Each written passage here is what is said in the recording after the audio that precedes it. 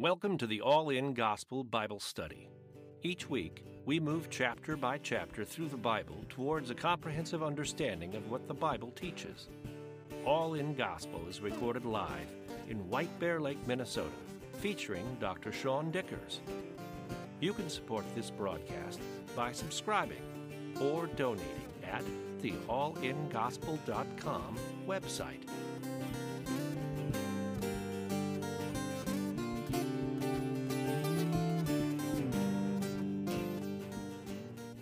We're going to be in Matthew 12.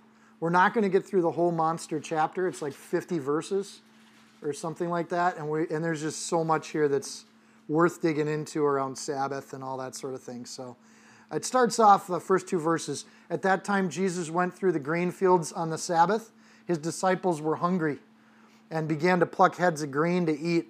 And when the Pharisees saw it, they said to him, "Look, your disciples are doing what's not lawful to do on the Sabbath." So in Matthew so far, we've had the last few chapters have really been about this escalating conflict between Jesus and the religious leaders of the day. And we see in chapter 10, Jesus warns his disciples that this is going to happen. In chapter 11, we see the attacks being ones of presumption and expectations about what they think Jesus should be doing. And then in chapter 12, we're going to move straight on to hatred. They're going to actually start to hate Jesus at this point. It's really easy to paint the Pharisees as cartoon characters and that they just don't know and they don't get it. But I think God put this stuff in the Word because our tendency naturally as human beings is to be like the Pharisees. And we have to really check that in the kingdom of God sometimes, or we become those things that we don't want to be. And we don't want to be in that kind of environment. So now we get a lesson on the Sabbath, synagogue, and I think how the church is going to start to come out of all of this in these verses. Verse 1 gives us a context. At that time, Matthew uses "at that time" as like a news section. So we don't know how much time has passed in the ministry. We do get some hints from other Gospels that this is right after Jesus is getting out of Jerusalem. So he's been in Jerusalem. We know that from the book of John. And he had some conflicts with the Pharisees. So he's just taken off and going somewhere else. And it says he went through the grain fields on the Sabbath. Apparently he got into it with the Pharisees kind of at Sabbath service in the morning from the book of John. And then he's leaving Jerusalem and walking through these grain fields when that happens.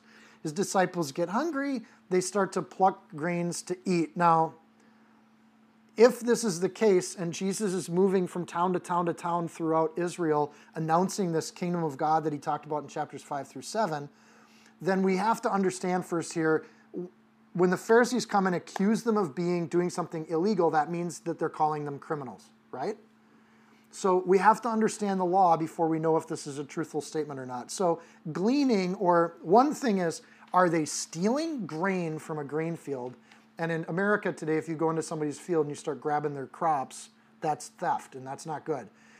That's not the case in Jewish law, and this is not stealing at all. It's the principle of gleaning, and we get it from the Old Testament.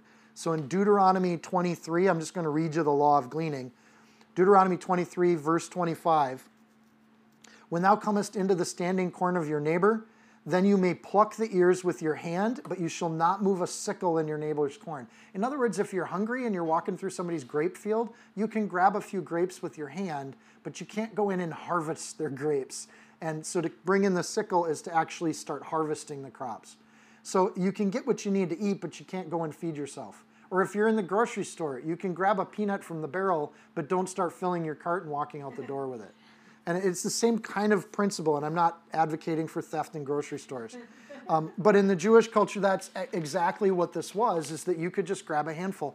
In fact, good and righteous farmers would leave the corners of their fields unharvested so that people who were poor could go and get food. This was their welfare program. So you got these disciples, they're hungry, they have need, and they grab some of these grains. So technically gleaning is not illegal and there's not a problem with it. So it's not what they're doing. The problem the Pharisees have is when they're doing it. You're doing what is not lawful to do on the Sabbath. So the particular question here, some of you may have just read it that way from the start, but they're saying that you're breaking the Sabbath. So let's look at the Sabbath law. In verse 2, that Sabbath question, this is from Exodus 20, 8 through 10, and I think you know these because this is just the, remember the Sabbath day and keep it holy. 6 days you should labor and do all your work. On the seventh day is the Sabbath of the Lord unto your God, and in it you shall not do any work, you nor your son nor your daughter nor your male servant nor your female servant nor your cattle nor your foreigner or anybody residing in your towns. For in the sixth day the Lord made the heavens and the earth and the sea and all that's in them, and he rested on the seventh day. If God can make the entire universe in 6 days, you can get your work done in 6 days. And all God asks for, this is one of the primary core staples of what the God of creation asks from human beings. Make a Sabbath day 1 day a week and keep it holy. Set it apart. It's God's day. It's nobody else's day. So oddly enough, this is the thing that most people get lax on. Like, this is the number one thing that believers and Jews start to get weird about. The Pharisees, after Babylon getting exiled and coming back to the land, the Pharisees' job was to make sure that people didn't break these laws because the Jews didn't want to get exiled again. So in the name of safety, keep the Sabbath. And that's what's going through the Pharisees' head, is it's their job to make sure everybody else in the world follows their rules. So they start to construct a set of rules that instead of catching people working on the Sabbath, we're going to just catch people before that gets to be a problem. Anything that begins to look like work, we're going to start stopping that. So we're going to get people when the intention starts to happen. What happens then is humans make a bunch of rules and traditions around things that aren't in the Bible. And it happens in every denomination across history for the last 6,000, 7,000 years. It's just how humans are. So Jesus says that in this day of rest, the word Sabbath in the Hebrew actually means set apart or consecrated. It's a day of rest. It means to rest on this day that's set apart. So to keep the Sabbath is to take a break or to rest. So Jesus in chapter 11, we just got done with this teaching last chapter, in verse 21, if you skim back a few paragraphs, Jesus says, I will give you rest, I will give you Sabbath, my yoke is easy and my burden is light. So as soon as he teaches that, we get these Pharisees in this situation, and that's not an accident from the writer. This is what Matthew's trying to do. He's saying the teaching of Jesus, and then he's showing us the example of how that plays out.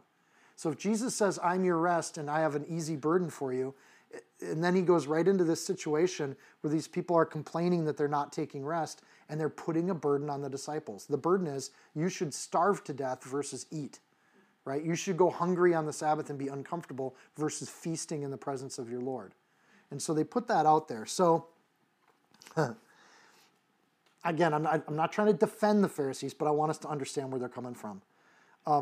On that 1 day a week, and I don't want to minimize, this is a really important idea. God commands, it's not if you want to or if you feel like it, he commands rest on this day. And then he gives them things to do. So he doesn't just say don't do something and then he doesn't fill it with something else. He says don't do something and fill it with study the word, pray together, fellowship together, worship together. Come to the temple and have not just your burnt offering in the morning, but peace offerings, and have a giant barbecue all day. And let the whole city be filled with the fragrance of the barbecue at the temple. It's a holy day. And when you do that right, what an amazing time to just take a day and hang out with people. So we think today rest is to sit in our room and look at a glowing screen. That's not rest. Rest in the biblical sense was to gather with people and not worry about everything the world puts on your shoulders. Just take a day and relax and chill from all that.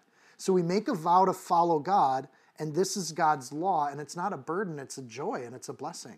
It's amazing that any other master, if we bow or serve or submit to that master, they make demands of us.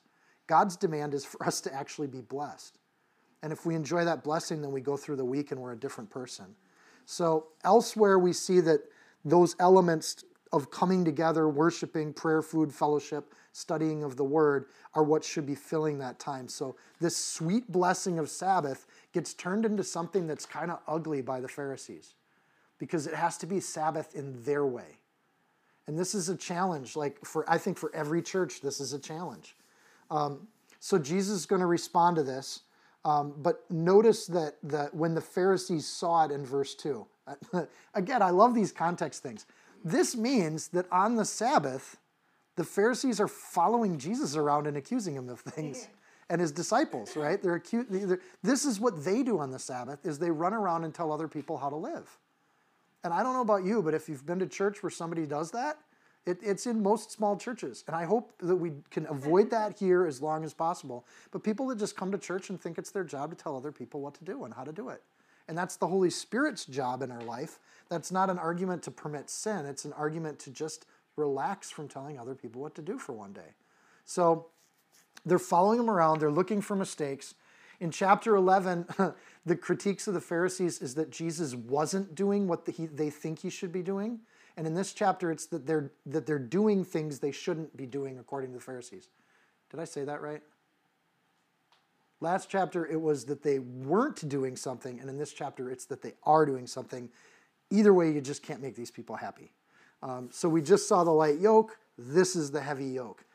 So it's supposed to be Sabbath, a sign to Israel of God's blessing. Here's the heart of God in Exodus 31. You shall keep the Sabbath because it's holy to you. Everyone who profanes it shall surely be put to death. So this is a serious thing for God. And the Pharisees are basically saying, you're breaking it. Arguably, they're saying the disciples should be put to death. For whoever does any work on it, that person shall be cut off from among his people. Work shall be done 6 days, but in the seventh, that Sabbath of rest, holy is holy to the Lord. Whoever does any work on the Sabbath day shall be surely be put to death. Therefore the children of Israel shall keep the Sabbath to observe the Sabbath throughout their generation as a perpetual covenant. So let's be real clear about this. If Jesus says, I'm the Sabbath, he's making a new covenant. The original covenant of Sabbath was with the people of Israel. It's a covenant with Israel. Of all the 10 commandments, all 10 of them except the Sabbath are repeated by Jesus as we need to keep this commandment. And on the Sabbath, he modifies it. It's the only commandment he modifies, that he says, I'm your rest. In other words, you're not going to the temple to give sacrifices under the covenant of Jesus.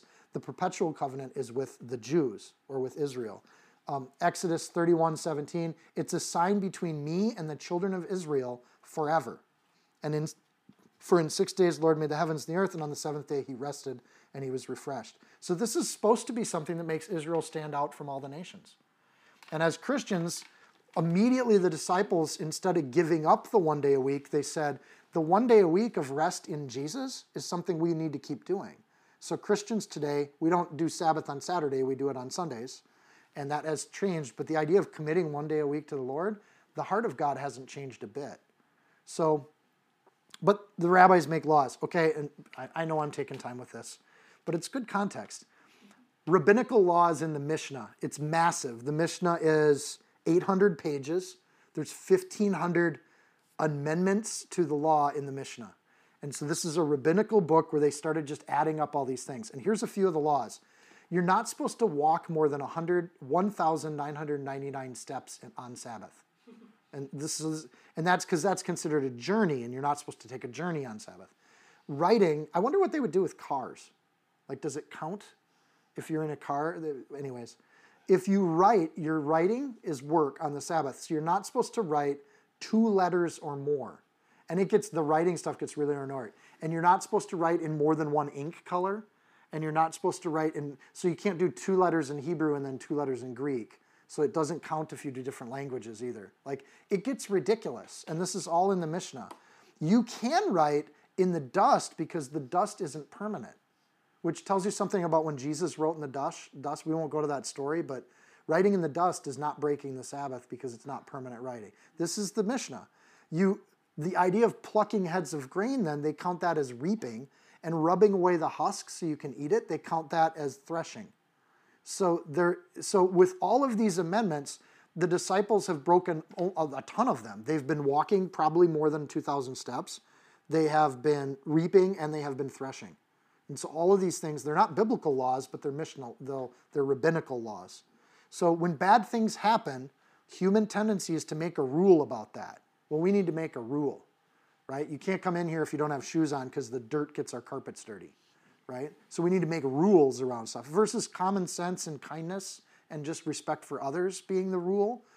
They start making all these things. So just to make the point that we still do this today, in Alaska, it's illegal to give alcohol to moose. What? which I was just looking up silly laws online. I think it's a good idea, but why would you make a law around that? And what about bears? Does that mean bears can have some alcohol? Or rabbits or things like that? Grant's just back there giggling. With the rabbis, you couldn't carry things on the Sabbath. This is how ridiculous this gets. But you could carry things on your girdle. So what would happen is, because they didn't want people getting buckets of water from the well, so you couldn't tie a knot on the Sabbath. So what they would do is they would tie a knot on their girdle, tie the girdle to the bucket, and then lower the bucket to get their water out of it. And so with every one of the rules, if people's hearts aren't to do it, then the rabbis would just keep making more rules. No, you can't do that. So it's a crime to defend yourself on the Sabbath, which is why Pompey, in his journals, said he attacked Jerusalem and conquered it on the Sabbath, because he knew that the rabbis wouldn't let them self-defend themselves on the Sabbath. So it actually exposed them to being killed. So these rabbinical rules were, not only are they cute and funny for us, but they actually lead to death and destruction when they get too extreme. Bad government leads to hurt people, and it just happens that way. So all of these extra laws are needed because they saw that the hearts of the people weren't to just give God his Sabbath. So it's tough because we can't make rules. Like, we could make a rule like you got to be here every week for Bible study, but as Christians we don't do that because our rest is in the Lord Jesus Christ. You should be here because you want to be here, not because you're being forced to be here or somebody's calling you up at home saying, what's going on? Though we'll call Mike all the time and just, what's going on, Mike? Get over here. So they got to draw the line around this work thing. All right, I'm good to move on, but do you want a couple more of the stupid state laws? Yeah. Okay. Alabama, you can't wear a fake mustache to church if it's intended to make people laugh. And you wonder what's the story around. So these are just old laws that are still in the book. In Rehoboth, Delaware, there's a city ordinance that says you can't whisper in church. Just another, I was like, that's probably a good idea. Massachusetts, you can't eat peanuts in church, which makes you wonder, like, who is eating peanuts in church? And then in New York City, this is still on the books in New York City, you cannot intentionally fart during a church service. So, maybe they should go after people under some of those things. But if your intention is to disturb a church service, we've made these laws too. Jesus is going to deal directly with this heavy burden, because at some point all these little laws become a burden. And they become something where people live life by it. And believers have to make a decision. Do they bow to a God or do they bow to the Pharisees? And did other people make these rules? And then the third option, or do you bow to yourself and you're just your own law? So you got to kind of pick one. Mark 2:27, Jesus says the Sabbath was made for man, not man for the Sabbath. This is the ministry he's going about. We don't get that passage in Matthew, right, in this chapter. So what's interesting, another thing before we go to verse 3, it's interesting that Jesus' own disciples were hungry. Like, if you think about it for a second, he made food come out of thin air for thousands of people, but his disciples get to live with some hunger in their gut, which says maybe poverty is not such a horrible thing. That for Jesus' own disciples, and Jesus didn't do miracles to serve himself or his closest followers, which shows a deep humility, and he's not doing his miracles to serve himself, and I just thought that was a really nice thought. So the accusation, your disciples are doing what's not lawful, and the question then is, okay, whose law? Whose law are we dealing with? So here's Jesus' response. And he said to them, have you not read what David did when he was hungry? He and those who were with him? How he entered the house of God and ate the showbread, which was not lawful for him to eat, nor for those who were with him, but only for the priests. Or have you not read in the law that on the Sabbath the priests in the temple profane the Sabbath and are blameless? Yet I say to you that in this place there is one greater than the temple. But if you had known what this means, I desire mercy and not sacrifice, you would have not condemned the guiltless. For the Son of Man is Lord even of the Sabbath. Wow, all right. Verse 3, but he said. The word but there is a Greek word. In the Hebrew, we don't often see that. It indicates Jesus is not in agreement with the Pharisees. So just linguistically, that's the building point. But, he said, means we're about to hear his counterpoint. He says twice, have you not read? This is hard to explain, but there is no greater insult to an academic than to accuse them of not having read something, right? And if you go to like get-togethers or coffee cotillions with academics, one of the things they'll do is they'll say, have you read this? Have you read this? And it's part of how you know who's in your field. But to say, oh, if you have read this, you would know something. So he's accusing the people that think they're smart of being not so smart. So this is not a slight, backhanded thing. This is an all-out assault on their credibility. So when Jesus says that, when he gets people assaulting him with their rules, Jesus' response is not polite. It's not gracious and kind, and there's no glowing airbrushed halo around his head. He's absolutely attacking the Pharisees when he says, have you not read? Because they're supposed to be the experts in the law that tell everybody else what it says. So, and then in verse 7, he says, have you not read twice? But notice in verse 7 it said, if you had known. There he actually accuses them of full-on ignorance. You don't know what you're talking about. And when you say that to somebody that's in that expert position, you're undermining their authority in front of crowds of people. That's absolutely fighting language, right? He's not angry and yelling at them, but he's using language that would completely cut under their authority. And just on a human level, this is why the Pharisees want to kill the guy. It's because he says things like that. And I think sometimes in the English we can just read over that. But this is how Jesus responds to legalists. He's not nice to them. Compare this to the grace and mercy he has with the woman accused of harlotry, right? And he just brings her under his wing. The humble Jesus brings close. The arrogant, he goes after him. So you just, knowing the character of God, he doesn't have a lot of patience for people that want to tell other people how to do things. He's made his law. He doesn't need us to go after each other. You know, we are accountable before him for how we live. So this is how he responds. He gives 3 arguments. Argument number 1, in verse 3 and 4, what David did when he was hungry is in 1 Samuel 21, if you want to cross-reference and study that during the week. Here's the weird thing. David was also exiled from the established rulers of Jerusalem that were taking over the town. David was also hungry. He also had followers with him escaping Jerusalem while the established authority is chasing behind him. So Jesus is pointing to an example that's a perfect fit for what's happening right now. And so this tradition that was supposed to honor God, David breaks it because human need comes before traditions. And it makes a lot of sense. God doesn't expect people to starve out to death on a day we're supposed to be worshiping him. We're supposed to be celebrating in front of God on that day. It's not the day to have silly little rules. So there's a scriptural basis for what he's doing. And again, Jesus points people back to the scriptures. This is how Jesus responds to critics. He points to the Word of God. Don't take my word for it. Take the Word of God for it. And on some occasions, verse 8, he declares, and oh, by the way, I am the authority here. Like you're arguing with the person who wrote the law. And I think that, so in that sense, this example is just perfect. So the showbread that David eats isn't just grain from the field. He's actually doing something worse than what Jesus' followers are doing. The showbread is in the temple. There's 12 loaves of bread representing the tribes of Judah, and those breads are supposed to be baked fresh and put in there every day. It would be absolutely sacrilegious to eat that bread if you're locked into legalism. And Jesus' point here is that when David's men were hungry, like the symbols can be eaten because it's food and there's hungry people.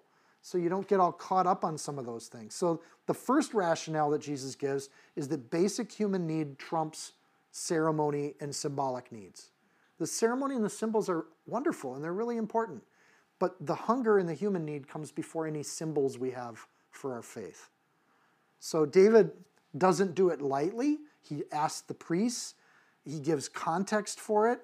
But everything's mirroring what's going on with Jesus right now. Here's the other thing. It's likely, or we can ask this question when we get to heaven, it could even be in the same field, the same location. They're both fleeing Jerusalem. There's a gate that goes out through the Hinnom and Kidron Valley. So it's likely they're actually walking on the same geography as David's been were when this happened, or in very similar places. So it's a really interesting comparison. And, you know, practical application for the church, we should be here for people, not people here for us. Like, it just shouldn't matter to us if more people or less people show up on a given Sunday. Whoever shows up, we should be here to love on them and serve them. And I hope that that's caring for others comes before traditions. I tell my grandma's story. My grandma's passed away, bless her heart. We would go up to North Dakota and visit her, and we would go into church. Have I told this story before? So Steph and I go, when we first got married, we go up to visit Grandma, and she takes us to church with her, and she's very proud to have her grandchildren along with her to church, and it's wonderful. But there's this young couple with 3 little kids that have sat in like the 3rd row back from the pulpit, and Grandma goes up and starts tapping her cane on the side of the pew. And these were clearly new people to the church because they didn't understand that was Grandma's pew. And we were like, Grandma, don't worry about it. Literally, there were empty seats all around this family. 2 pews in front, 2 pews in back, a couple pews behind us. We could have sat anywhere, but that was the seat we needed to sit in.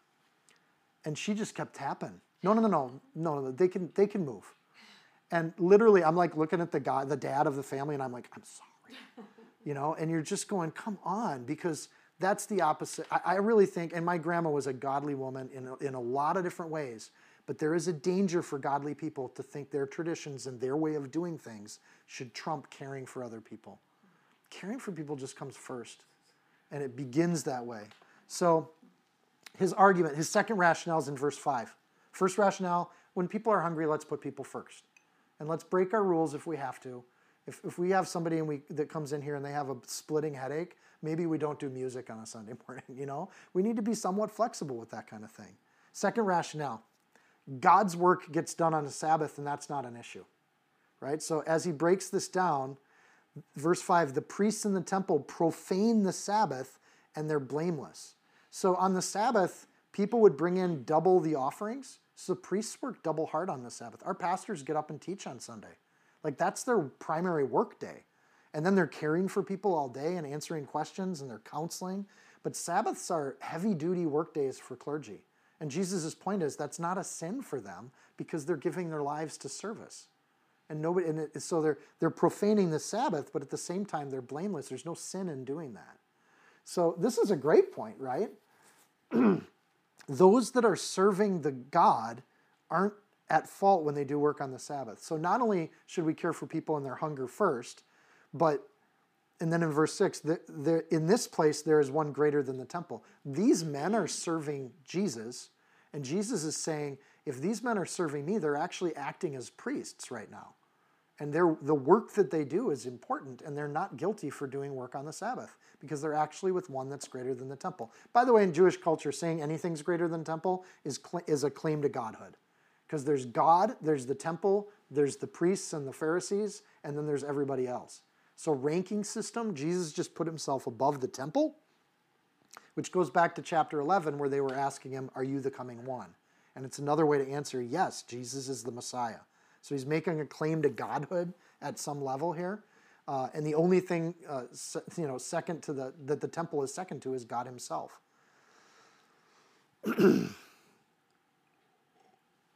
At the end of time in Revelation 21-22, there won't be a temple. The account there says, I saw no temple in it. For the Lord God Almighty and the Lamb are its temple. So when Jesus says later on, and he says, I'm going to tear this temple down and in 3 days I'll rebuild it, he's talking about himself. But right here we see him planting the seeds for that discussion and that example. So he's accusing these people of sin, and they're actually doing what's holy. Sorry, I got a cough. Excuse me. Third rationale, and this is the one that gets them in trouble. First rationale, people come first. Second rationale, priests work on the Sabbath, and that's not a big deal, so get over yourselves. Third rationale, I'm the Messiah, and I'm bigger than the temple. If you had known what this means in verse 7, an assumption they don't get it is going back to chapter 9:13. If you just flip back a page, Jesus challenged them to read this scripture back in chapter 9, verse 13. He knows they haven't done it. If you had known what this means, At this point, he gave them a homework assignment, and he knows, because he's Jesus, they didn't do the homework assignment. They didn't go back and research that passage. And if they had, that passage was chastising priests for being a heavy burden on their people. And what God's will was mercy, not sacrifice. So the process of the sacrificial system is not as important as loving people. So he knows they haven't read it. And the context of that situation back in chapter 9 is Matthew had just gotten saved. And he was throwing a big farewell to the world party, like, I'm done with this life party. And everybody's celebrating and they're excited. And then the Pharisees show up and they're all upset about who's sitting in the same room together. You know, how are you eating with tax collectors and sinners? So this Hosea 6:6 quote is reprimanding that kind of behavior.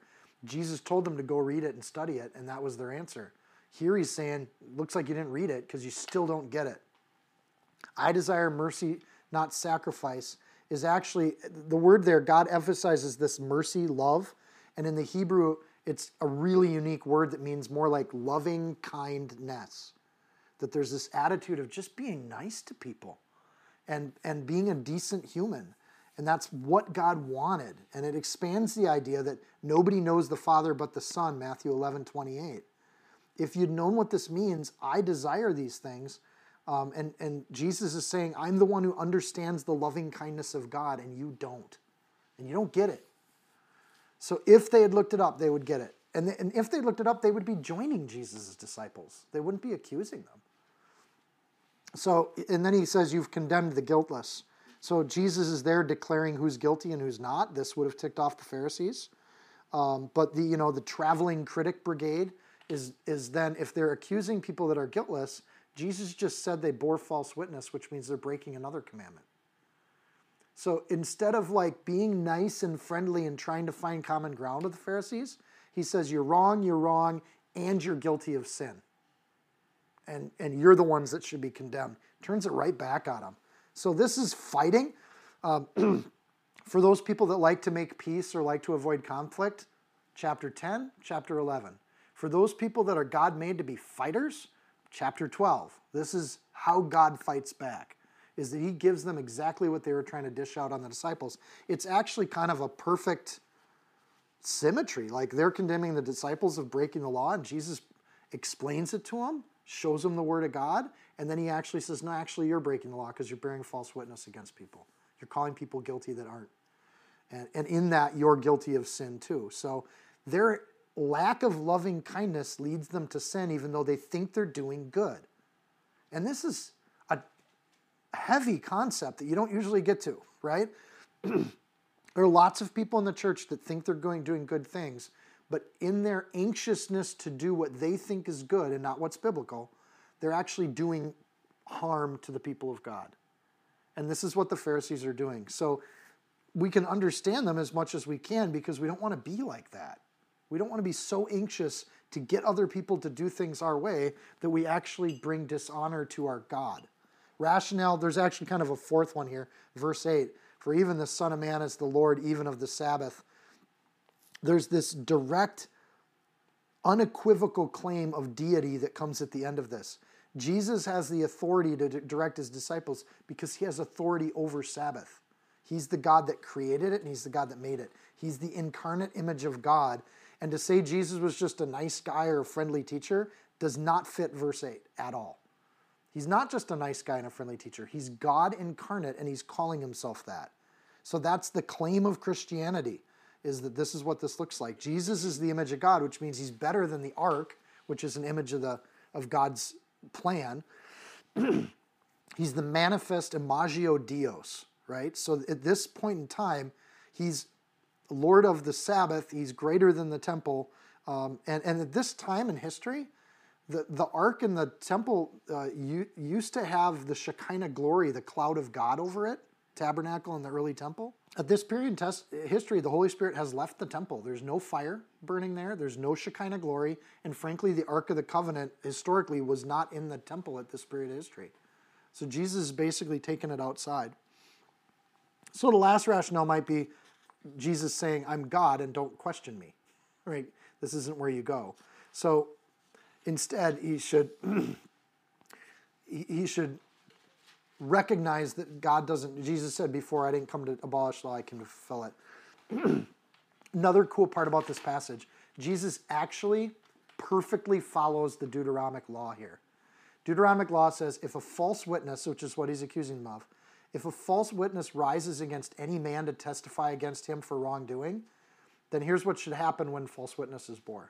Both men in the controversy shall stand before the Lord. Jesus brought them to the word of God. Before the priests and the judges who serve in those days. We have both priests and we have judges on both sides of this equation. And the judges shall make careful inquiry, and indeed, if the witness is a false witness who's testified falsely against his brother, this is Deuteronomy 19 again. So the careful inquiry is to go back to the Word of God. Jesus showed him the story about David. He showed him the fact that priests work on the Sabbath. And then he says, then you shall do to him as he thought to have done to his brother, and you shall put away the evil from among you. Jesus accuses them of breaking law, which is exactly what they were trying to do to the disciples. So Jesus perfectly follows Deuteronomy, and he does it just so smooth, right? He identifies the false witness. They both stand before God, Jesus and the Pharisees. They make inquiry, David and the Sabbath, and then Jesus does to them what they intended to do. He accuses them of breaking the law. And Jesus explains how mercy is a better way than sacrifice. He actually errs in their favor a little bit, and he shows mercy. So don't bicker with God. He's operating at a different level. Don't pick a fight with Jesus because he wrote the law in the first place. And he keeps his own law, and I just think that's awesome. So then we get to healing on the Sabbath. This is Jesus. Okay, if you think Jesus was trying to make friends with these people, then you don't do this. When he departed from there, so now when he departed from there is an overlapping transition. This is immediately after the cornfield or the grain field. He went into their synagogue, there being the very Pharisees that are accusing him. He turns around, goes into their synagogue, and behold, check this out. That's Greek for check this out. Behold, there was a man who had a withered hand, and they asked him, the Pharisees asked him, saying, is it lawful to heal on the Sabbath? This isn't a rhetorical question. This is a challenge question. So is it lawful to heal on the Sabbath? Clearly in the Mishnah, it is not lawful to do the work of healing on the Sabbath unless someone's life is in danger. So that's the Mishnah law in this, that they might accuse him. The reason they picked the withered hand, withered there means dry, or the blood isn't flowing to it anymore. In other words, this man's life wasn't in danger. He just had a withered hand. So to heal him on the Sabbath is totally illegal under the Mishnah law. So this is where they're trying to get Jesus. Then he said to them, what man is there among you who has one sheep that if it falls into a pit on a Sabbath, you don't lay hold of it and pull it out? How much more value then is a man than a sheep? Therefore, it is lawful to do good on the Sabbath. And then he said to the man, stretch out your hand. And he stretched it out, and it was restored as whole as the other. Boom. Like this is just Jesus laying it down. Like he does this in their face. We see the word behold in verse 10 and that transitional sentence of 9. He does this right in front of his accusers. Watch this. You think picking grain on the Sabbath is bad? Let me go in here and show you what's up with that. So Matthew's writing to show a rising opposition to Jesus from the religious establishment. And he's doing this very effectively. Jesus, despite the rejection in this case, he keeps going to synagogue for the Sabbath. Why does Jesus go to synagogue? If he's God himself, he's not learning anything at church on Sunday. Like this isn't for his benefit.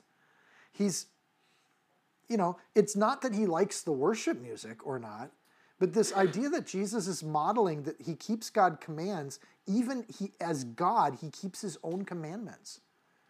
The Sabbath is holy, set it apart. It's not about you. It's a day that's sacred. And when we see Jesus modeling that for his disciples, that he actually goes to regular public worship throughout the Gospels, we see evidence that Jesus followed the feasts and he followed the law just like every other good Jew would do. But he doesn't buy into these thousands of Mishnah laws that have been added to God's word. And Jesus, therefore, attends synagogue as an image of submission to God's will. We could get into a whole discussion about submission. at this point, Jesus does it because God asked for it. And I think that's all the discussion that this passage really calls for. God says do it, Jesus does it. And he lives a perfect and a blameless life. So while they're accusing Jesus, back in their synagogue, they had a guy that needed healing. Think about this contrast that Matthew's laying out here. These Pharisees are more concerned about yelling at people in the fields than they are about taking care of the people in their own synagogue.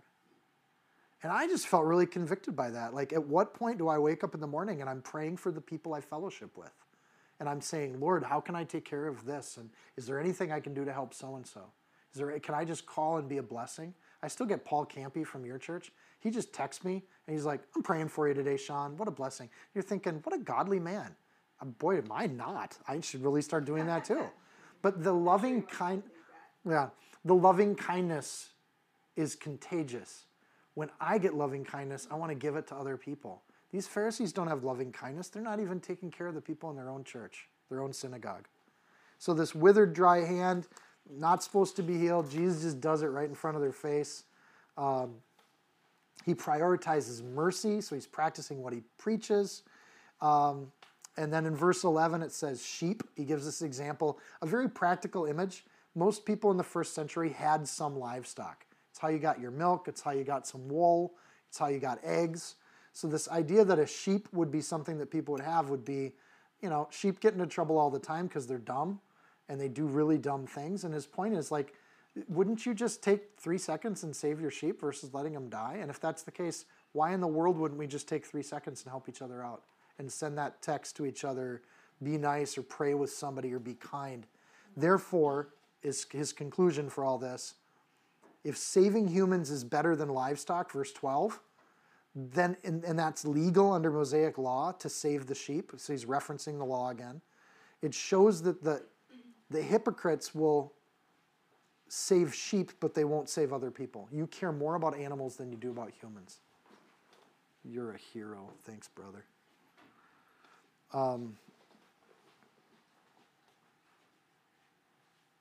Verse 10, the question that was given was, is it lawful to heal? Notice that Jesus broadens that out when he says it's lawful to do good on the Sabbath. So basically speaking, Jesus answers that it's way more than just healing people. To do any kind of good on the Sabbath is lawful, and it's a good thing to do that. So when we plot and plan to be nice to people and do nice things for people, God looks at that and smiles. And it seems like such a simple thing, but God looks at that plotting and planning to do good, and he sees that as a blessing. And I think of this when I go over to people's houses and they're hosting, and there's little bowls with cheese in it and lettuce and tomatoes, and everything's ready, and you just think, what a blessing that is. What a gift that is from one of God's servants to another of God's children. And to do that work is not only lawful, it's a good thing for God to do it.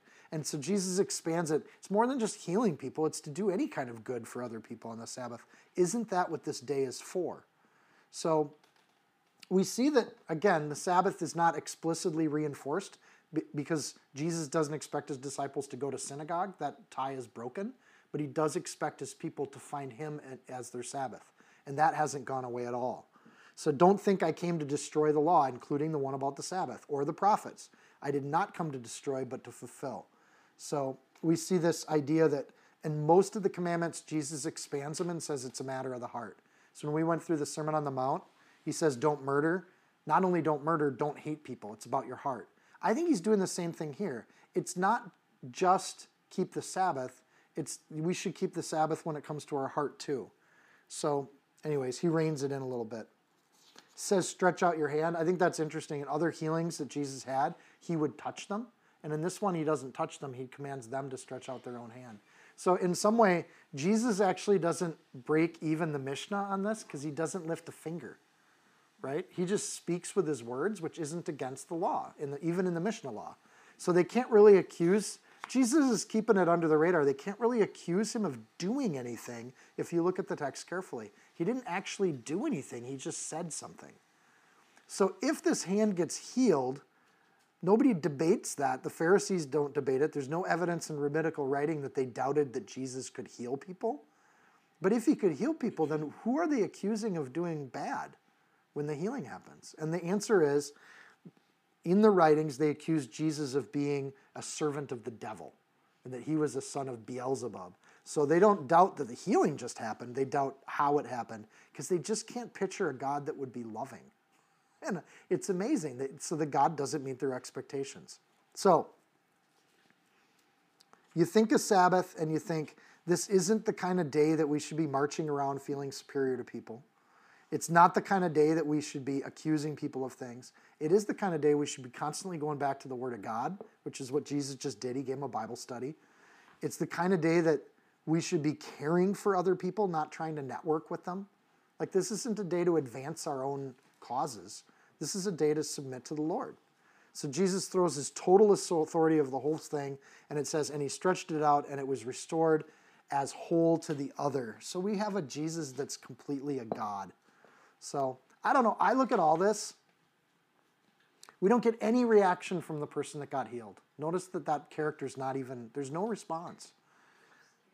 And Jesus just comes into their synagogue and he does the work of a pastor.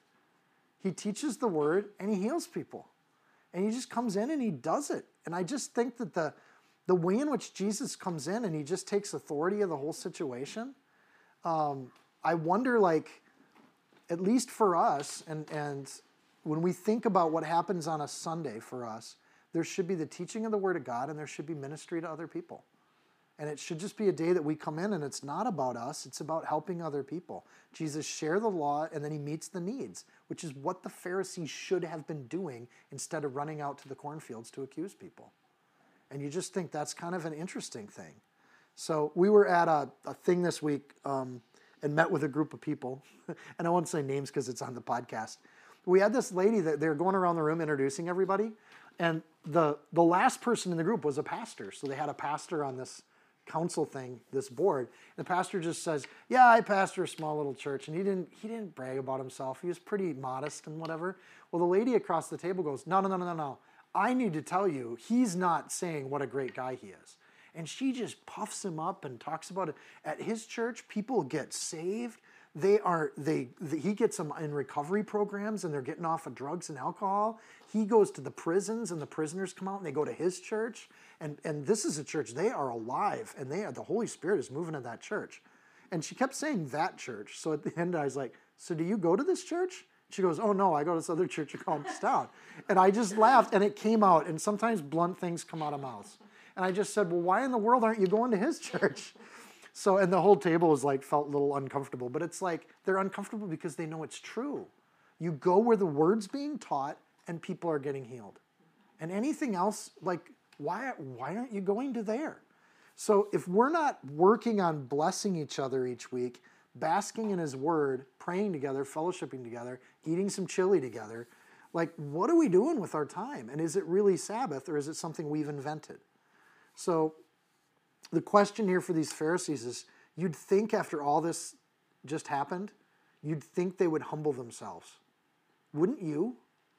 Like, if he comes in and he gives you a what to and he critiques your knowledge and he tells you you haven't studied and you haven't read, he's a little sharp with you, he walks in, takes your pulpit, and then he heals somebody, like, wouldn't you just say, okay, thank you, Rabbi, and become a servant? But they don't, there's no evidence that they do that. They don't repent, they don't worship, they don't praise, they don't celebrate that their brother just got his hand healed. Wouldn't you at least applaud that? Like, oh, Johnny got his hand healed. That hand's been bad for 20 years since the farming accident. But look, he just got healed. What a thing to celebrate. They should be having a feast, but they don't do that at all. This is what they do, verse 14. Then the Pharisees went out and plotted against him how they might destroy him. That's such a hard sentence. No good deed goes unpunished. And if it's not their way, they don't want it. They don't want people getting healed. This is a tough thing to get. There's a complete lack of faith that leads to this kind of a hard heart. Complete lack of faith. But it all starts with me thinking I'm doing good so much that I can't actually see good when it actually happens right in front of my face. I think all of us, including me, have to work on that, and that we're tempted by those things. We're tempted to think our way is better than other people's ways. Heck, we're doing a family church right in our own living room, right? So that's something we have to constantly be checking against the Holy Spirit. Are we on the right path, Lord? Are we doing what you called us to do? The fact that they went out in verse 14 means they left their synagogue. Think of how horrible this is. They're breaking their Sabbath because they're not with their people and they're not fellowshipping. So it's highly unlikely that they were against the healing, but they're against the person who did it and the day he did it on. What silly things to be against. Have you not read, if you had known, Jesus claims their authority. I think this is part of Jesus not only undermining their authority, but he's taking the priesthood away from the synagogues. So as the resistance to Jesus increases, his authority over his people increases. So he leaves the environment, but when you've got a living God leaving the synagogue, that's more than just the incarnate Jesus walking away from a building. That's a spiritually significant shift that happens with this story. If a church is so calcified that they can't think of God's work as the priority, God's left the building, like a long time ago, before Elvis ever did. So this idea that they think of how to destroy him, in the Greek there, that they plotted against him, in the Greek it actually means they held a council. They actually had a meeting to discuss this. And then to destroy him in the Greek is apollume, same root word as apocalypse. They're going to abolish king. Matthew 5:29 uses the same word, and it's about sending someone to hell. Like their desire is to absolutely destroy or apocalypse Jesus Christ. They're judging him, and they're saying he doesn't belong in our wineskin. This thing he's doing doesn't belong here. So Matthew's linking these teachings. Matthew 10:28 and 39, don't fear those who kill the body but cannot kill the soul, but rather fear him who's able to, same word, destroy both soul and body in hell. He who finds his life will lose it, but he who loses his self for my sake will find it. Jesus has been teaching this all along. Like you can't be scared of this situation, and now Jesus walks right into the situation, and there is no evidence of Jesus being afraid of what the Pharisees think. This is a whole group of people plotting, how do we kill this guy? Right? Not kill, I'm sorry, destroy. They're different words. They're not executing justice here. They're executing anger and frustration. So you'd think it's if you can't beat him, join him, which is the multitudes do. But with the Pharisees, it's if you can't beat him, let's wreck him. So what does Jesus do when they've decided to wreck him? Here's Jesus' reaction. Now we're back to the peacemaker side. But when Jesus knew it, the thing that he knows is they're holding a council to kill him. When he finds this out, he withdraws from there, and great multitudes followed him, and he healed all of them. I just love this. In the face of so much anger and hate, Jesus just, first of all, it's in your face to say you don't know what you're talking about. It's even more in your face to walk into their synagogue, heal somebody, and take charge. It's even more in your face to leave the synagogue and take the whole multitude with you. And then he heals all of them, right? This is the opposite of like heavy metal when they say, kill them all. This is like heal them all. Like there's no instance so far in the Gospels where Jesus heals everyone. But here he's like, you know what? I'm going to show you on the Sabbath. I'll do more than pick some grains of corn. I'm going to heal this guy, and then that guy, and that lady, and that kid, and I'm going to heal everybody. You watch what it looks like to work on the Sabbath. Because Jesus is our high priest, and he's going to work double hard on the Sabbath. So Jesus withdrawing in verse 15, I don't think it's cowardice or strategy. We can talk about that afterwards. There's different takes on it. Is Jesus running because it's not his time yet? Or is he running because he's afraid of what will happen? I don't think the Almighty God's scared of what humans are going to do to him. I think with a word, he can blow them all away. So if anybody has capacity to destroy, it's Jesus. But if it isn't going to happen in the synagogue or the church, then it isn't inspired work that's happening there. God withdraws from the church. There's an image here of what's happening that I think connects to the transition between synagogues and churches. If it's not going to happen here, and God goes first to Israel and then to the world, then I'm going to move it out to here, and the Holy Spirit is going to land on these people.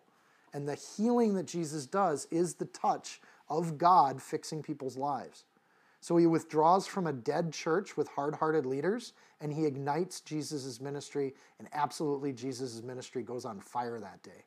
And it's a specific and emphatic addition in verse 15 when Matthew writes, he healed them all, right? So they didn't just follow him. He actually went out and did it. So let him plot away. Jesus is just going to keep doing good. And his good will be so effective, it's going to make him even more mad. Matthew 10, this is just 2 chapters ago, we got this teaching. Whoever will not receive and hear your words, when you depart from that house or city, shake the dust off from your feet. Jesus is doing exactly what he taught his disciples to do. He teaches them, and then he models it. This is what you should do. Let me show you what it looks like. So he finds out they're trying to hate him. He walks out of the building, shakes the dust off his feet. When they persecute you in this city, flee to another. For assuredly I say to you, you will have not gone through all the cities of Israel before the Son of Man comes. Jesus is doing exactly what he's told his disciples to do. So you try sharing Jesus with people, they reject it, you move on, you keep fishing. And you don't worry about any particular fish, you just keep sharing the love of Jesus with people. Great multitudes follow him. I just like the image of the Pharisees sitting in their synagogue all by themselves. Like the crowd's clear and all of a sudden it's quiet and they're just kind of looking at each other and there's nobody left in the room. What an awesome moment for the story of God to move forward. And of course that would further anger them. But the wise people, the people that saw the healing, they see the power of God. We're moving on. We're going to hang out where the joy is and where the power is and where the people of God are hanging out.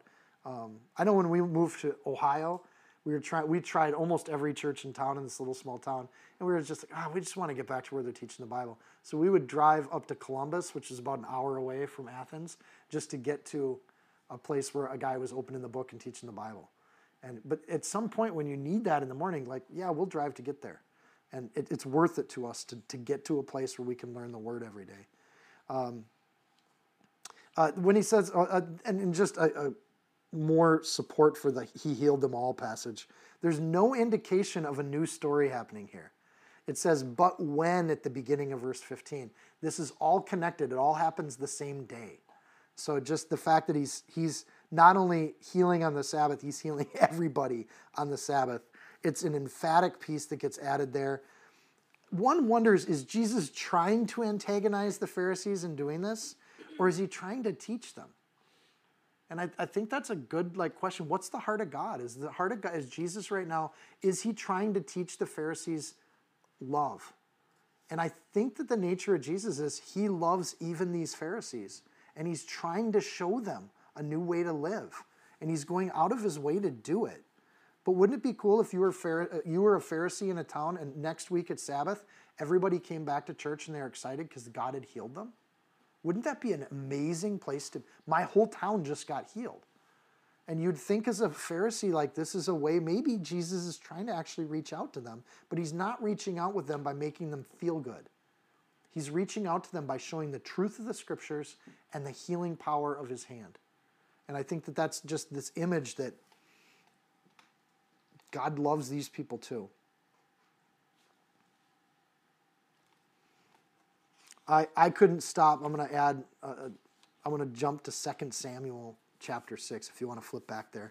I'm going to read a passage from there. I couldn't stop thinking about the expectations and the mirroring of David. Remember, David's getting chased by people outside the city, and he eats the showbread, and he's on the run, and he's running from these established people that don't like him anymore. And I couldn't stop thinking of his wife, his first, what's her name? Michal, and she, is Saul's daughter, and she doesn't like that David just celebrates before the Lord God Almighty. That joy is immature, it's undignified, who do you think you are kind of stuff. And in 2 Samuel chapter 6, verse 21, so David said to Michal, his wife, "It was before the Lord who chose me instead of your father and all his house to appoint me ruler over the Lord's people, over Israel." So he's coming home on a victory, and the priests are playing music, and he's dancing with the music and singing along, and he's just enjoying himself. And his wife comes out, and she yells at him, and it's like, "What are you doing? You're king. You should be more dignified than that." And she's barking at him about what she thinks he should be doing. And it's not the law, it's her law. And it's the same thing the Pharisees are doing to Jesus. And David's response was, "Therefore I will play music before the Lord, and I will be even more undignified than this. And I will be humble in my own sight. my own sight. I'm not worried about what you think of me. But as for the maidservants of whom you have spoken, by them I will be held in honor. Therefore, Michal, the daughter of Saul, I had no children till the day of her death. There is a degree to which when people think they should be telling other people how to worship the Lord, if that worship isn't a distraction to others, if that worship isn't keeping people from the Lord God Almighty, there is a freedom in Christ, and David felt a freedom in Yahweh to just love the Lord. And his dignity wasn't his to keep because he'd given his life to God. And I just see that same image here. And when it says he healed them all, I just think of that almost like I'll be even more undignified than this. You know what? Ungodly wife of mine, I'm going to be more that way because I need you to see how little what you just said matters to me. Because we need to get to know each other. And I think that's what Jesus is doing with these Pharisees. You know what? You think you're so smart about your healing stuff? Let me heal everybody to show you how much that doesn't matter to me. And this is the heart of God.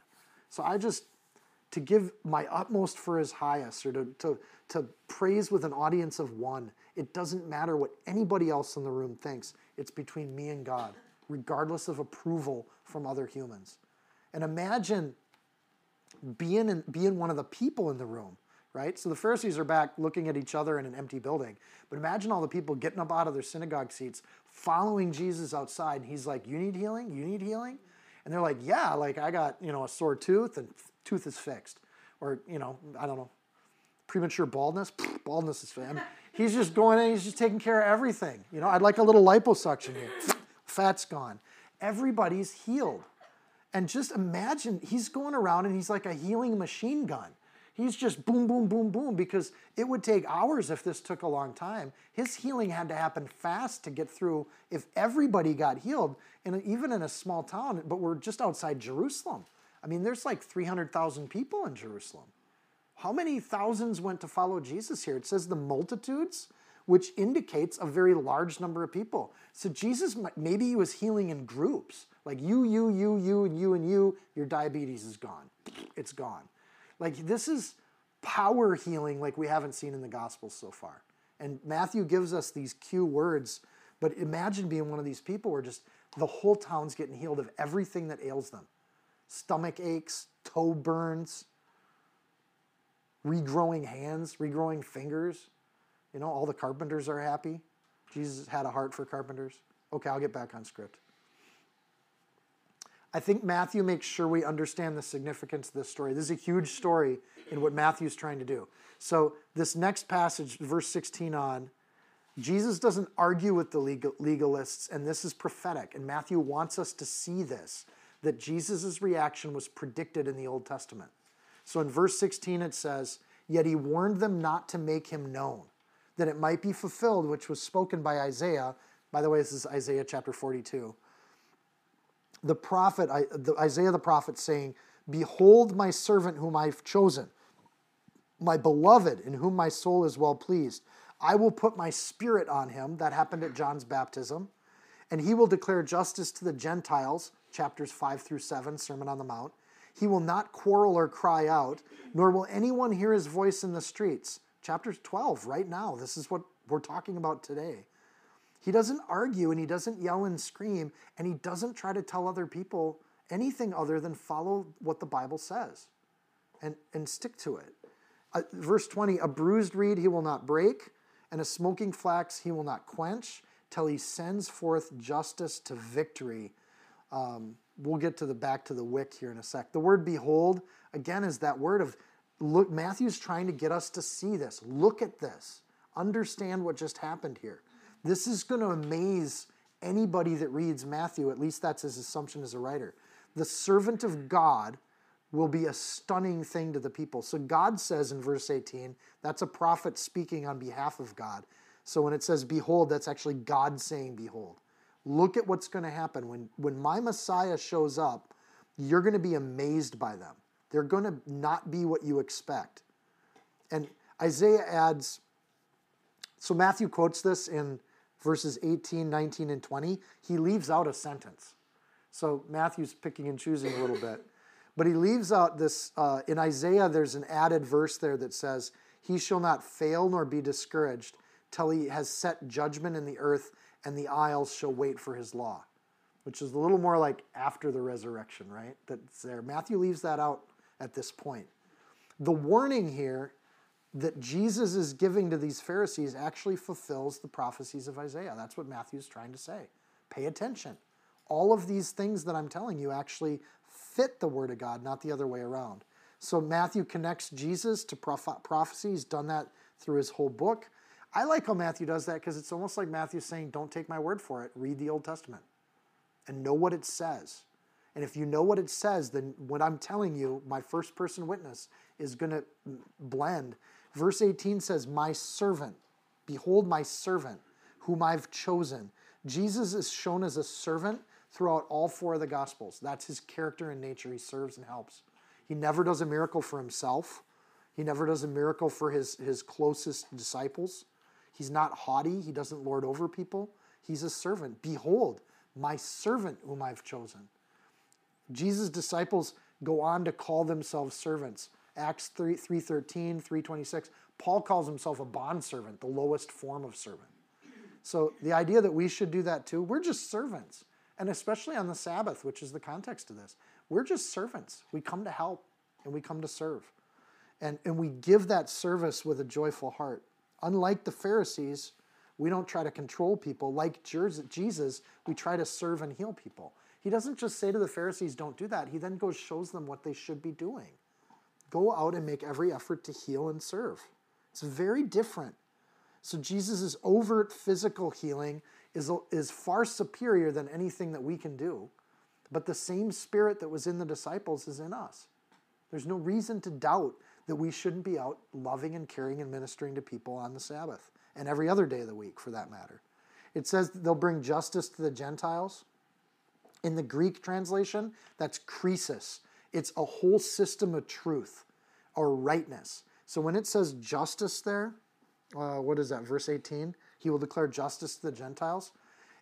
It essentially it means he's going to give them the entirety of God's law and will. It's not just he's going to, send them to court or something like that. It's a much more broader use of the Greek term. He's going to show them rightness or justiceness.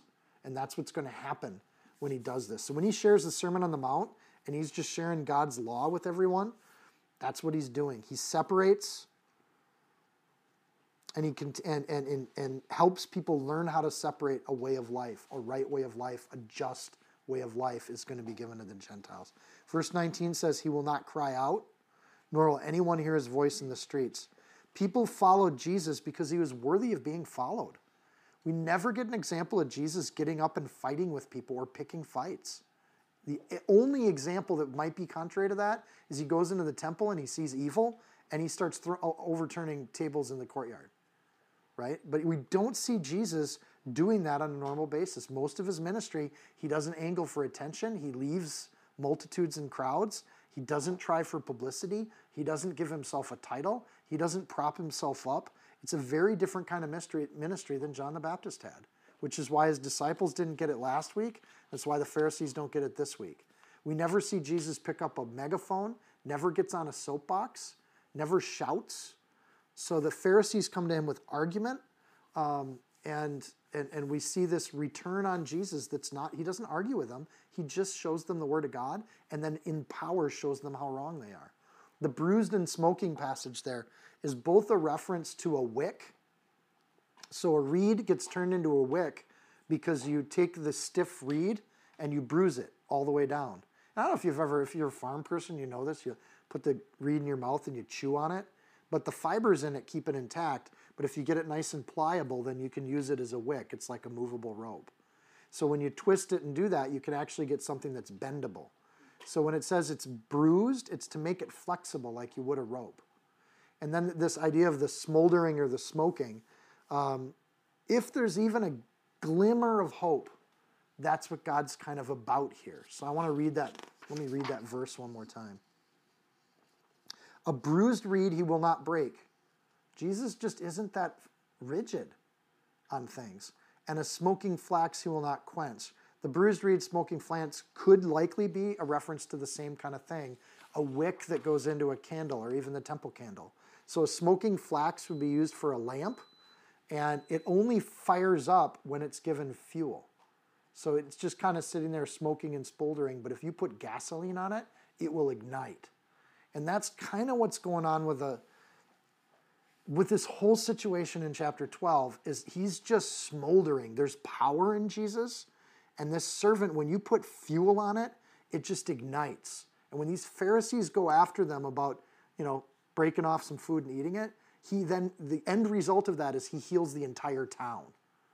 And you see that God is so powerful, but he doesn't push that power on other people, but he looks for these opportunities, these areas, and his power is controlled and directed in what he does. So you may have an image of God as somebody who accuses us of our failings, but Jesus provides the opposite image. He's gentle and nurturing, and he takes the bruised and the people that are just smoldering with hope, and he ignites them. When you put the fuel of God's word and the fuel of the Holy Spirit, oil and lamps, if you put them together, the oil is throughout the Bible used as an image of the Holy Spirit. It's used for anointing kings. We'll get to that tonight in Samuel. But this idea that you have a smoldering flax, what you do with a smoldering flax is you give it oil, and then it lights up and turns into a candle. And that's what's going on with Jesus' ministry, is that he's flexible. Blessed are the flexible, they don't break. And he's blessed are the warmed up, because they're ready to go on fire. And that's what's happening with these disciples. It says he will not quench. No one stopped or was able to quench Jesus Christ. Even with the restrained potential power in every movement and every word, nobody quenched him.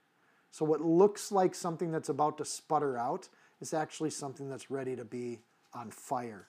And so Matthew's bringing that passage in to say, this is what's happening with Jesus. This is the nature of Jesus. Here's a story. Here's how this connects to the Old Testament. And Jesus was exactly what Isaiah predicted he would be. And this is one of those situations that models that for Matthew. So Matthew also doesn't miss how Messiah is going for the Gentiles. He adds that passage in there. Jesus first goes to the synagogue, and then he went out to everybody, and he gives mercy and hope to both the Jews and the Gentiles at the same time. He's a glowing ember. It's shown to the world. Verse 21, and this is where we'll end. We'll finish with verse 21. And his name, and in his name the Gentiles will trust. Well, that's coming soon. That's the rest of Matthew. But he's made every effort to work with these Pharisees and show them the way. He's gone into all these towns in northern Israel, and his disciples have gone announcing his way. So this is just a final thumbing of the nose that the Pharisees are doing with Jesus. And there's going to be kind of a final break between Jesus and the synagogue. And Jesus is going to start to establish his kingdom on earth outside of the synagogue system. I think it would have made God so warmed and happy if the Pharisees would have just followed Jesus and the synagogue system would have been what the whole world has. But they didn't, and God's flexible. He's a bruised reed, but he doesn't break. His plan may go a different direction, but he just says, okay, we're going to establish a whole new system. He just got done teaching a couple chapters ago that you don't put old wine into new wineskins. Or no, you don't put new wine into old wineskins. And that's exactly what's happening. We got the teaching, then we get the example of it. He's not going to build his new kingdom in the synagogue system. He loves Israel. They're his nation. They're precious to him. They're there at the end of time, so they're part of the plan no matter what. But they're going to miss out on 2,000 plus years of blessing through the Holy Spirit that God's going to pour out on his church like a smoldering wick that just gets ignited into flame. And he's going to pour that out on the church, and they're just going to miss out on it, right? To the point where in the epistles it says that the joy of the Lord in the Gentiles is going to make the Jewish people jealous. And they're going to just be like, why do they have all this joy? It's our God they're worshiping. And they got all this joy, and they're writing all these songs and having fun and feasting. So Jesus takes time with the Pharisees. I think that's a thing of hope, that Jesus even cares for these people. And he's trying, and they're hard-hearted, and they don't go for it, and that's the narrative. But I just love that there's a God that's even trying to work with them and show them things. He could just be ignoring them altogether. And I was an enemy of God before he started to show me things too. We all were. So there's a break here after 21. There should really be a chapter break here. Verse 22 starts with the word then, which starts a brand new narrative for Matthew. That's how he transitions. So the Pharisees are progressively going from expectation to presumption. Now they hate and they're planning murder. And in the next chapters, they're going to go into false accusations. They're going to just start saying things about Jesus that aren't true. And they're going to make things up. And this is the path that we're on with the Pharisees. So just know that the Gospels are all comedies. They're not tragedies. They do end well. But there are some trials along the way. Let's pray. Dear Lord, we just thank you for your word. And we don't come and open your Bible lightly, Lord. And we want to do it with all reverence and all respect. Lord, we love you. And we just help us to see and hear what you want us to see and hear. And Lord, I know your Holy Spirit is with us. And I know it speaks to each of us differently. So as we eat today in fellowship, Lord, I just pray you bless that food, but bless the conversations that we can tell each other what we heard and what this word made us think of today. That we can share with each other how the Spirit's moving in our heart and how your word is impacting our lives. So Lord, give us just the freedom to do that. Help us to make new friends and to connect as brothers and sisters in Christ, Lord. And may you just be the God of our home and our time together. May you bless it. In Jesus' name, amen.